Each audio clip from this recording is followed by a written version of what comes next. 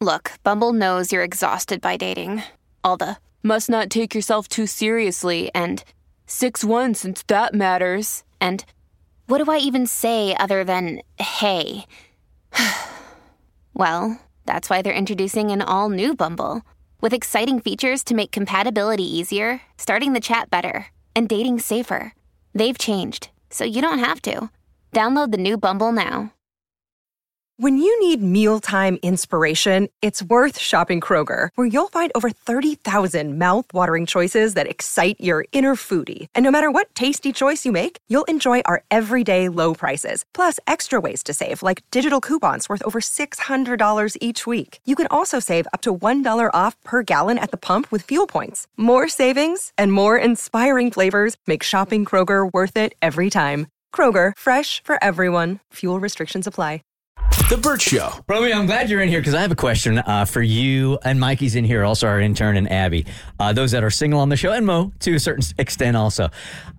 This did not happen to me. It happened to a friend of mine, and I'm wondering if this is part of the dating culture now, because it's not the first time I've heard of it. So, dude goes out with woman a couple of different times, asks her out, and decides that he is going to pay for the date. I mean, it was never even really discussed, but he asked her out, so he's like, assumed that he was going to pay. I guess she was on the same wavelength. So when they went out for dinner and drinks, dude took care of everything. They had a really, really fantastic time. They were vibing. So he asks her out again. They have the same type of night where they go out to dinner. He asks her. They go out for drinks. Everything's going great. Absolutely fine. After the second date, the morning after the second date, he shoots her one of those QR code deals from Venmo and asks her for 50% of everything he spent on the first 2 dates. Whoa. That's different. And that's my question to you guys, because I have heard of dudes doing this. We've talked about this before, but that's because the date went sideways. So my initial thought was, everything was going fine, so he was willing to pay. And something happened on that second date where he's like, I'm probably not going to see her anymore, so I might as well try to milk her for some cash.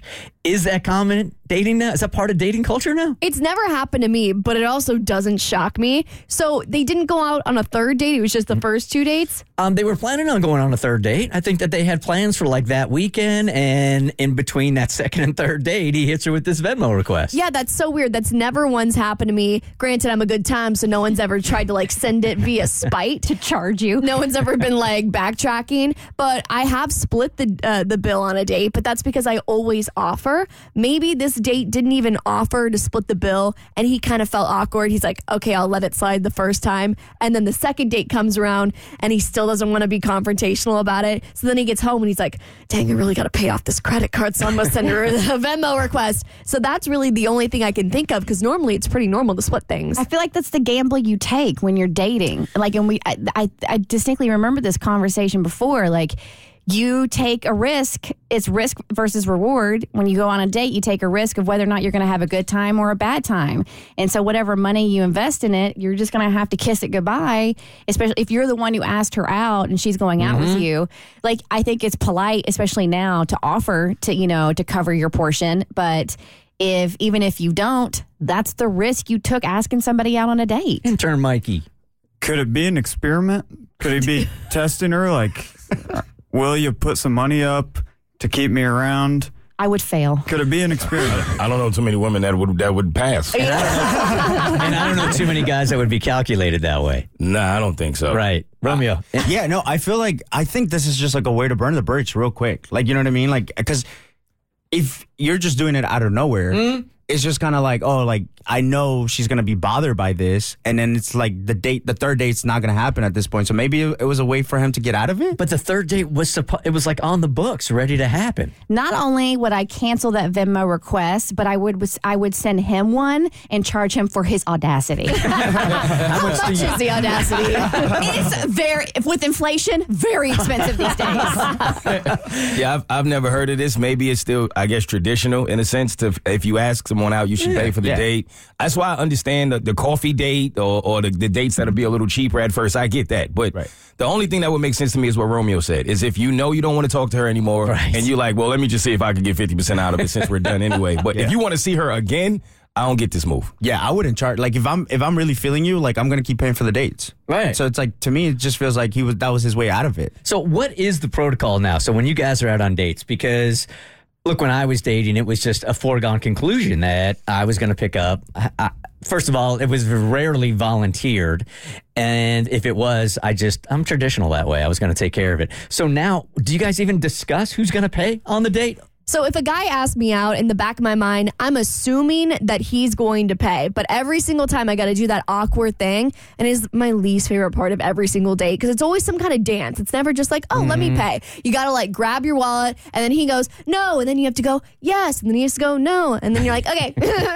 Yeah, no, I use that conversation as an excuse to get a second date. Because if I ask a girl out, I'm already in the mindset that I'm going to pay for this date. You know, and if she offers, like once we get the bill and she offers to pay her part of it, I'm like, all right, great. But no, I asked you on this date. Let me just do the gentleman thing of paying for it. And if she's like fighting for it and we're like, how about you take care of the next one?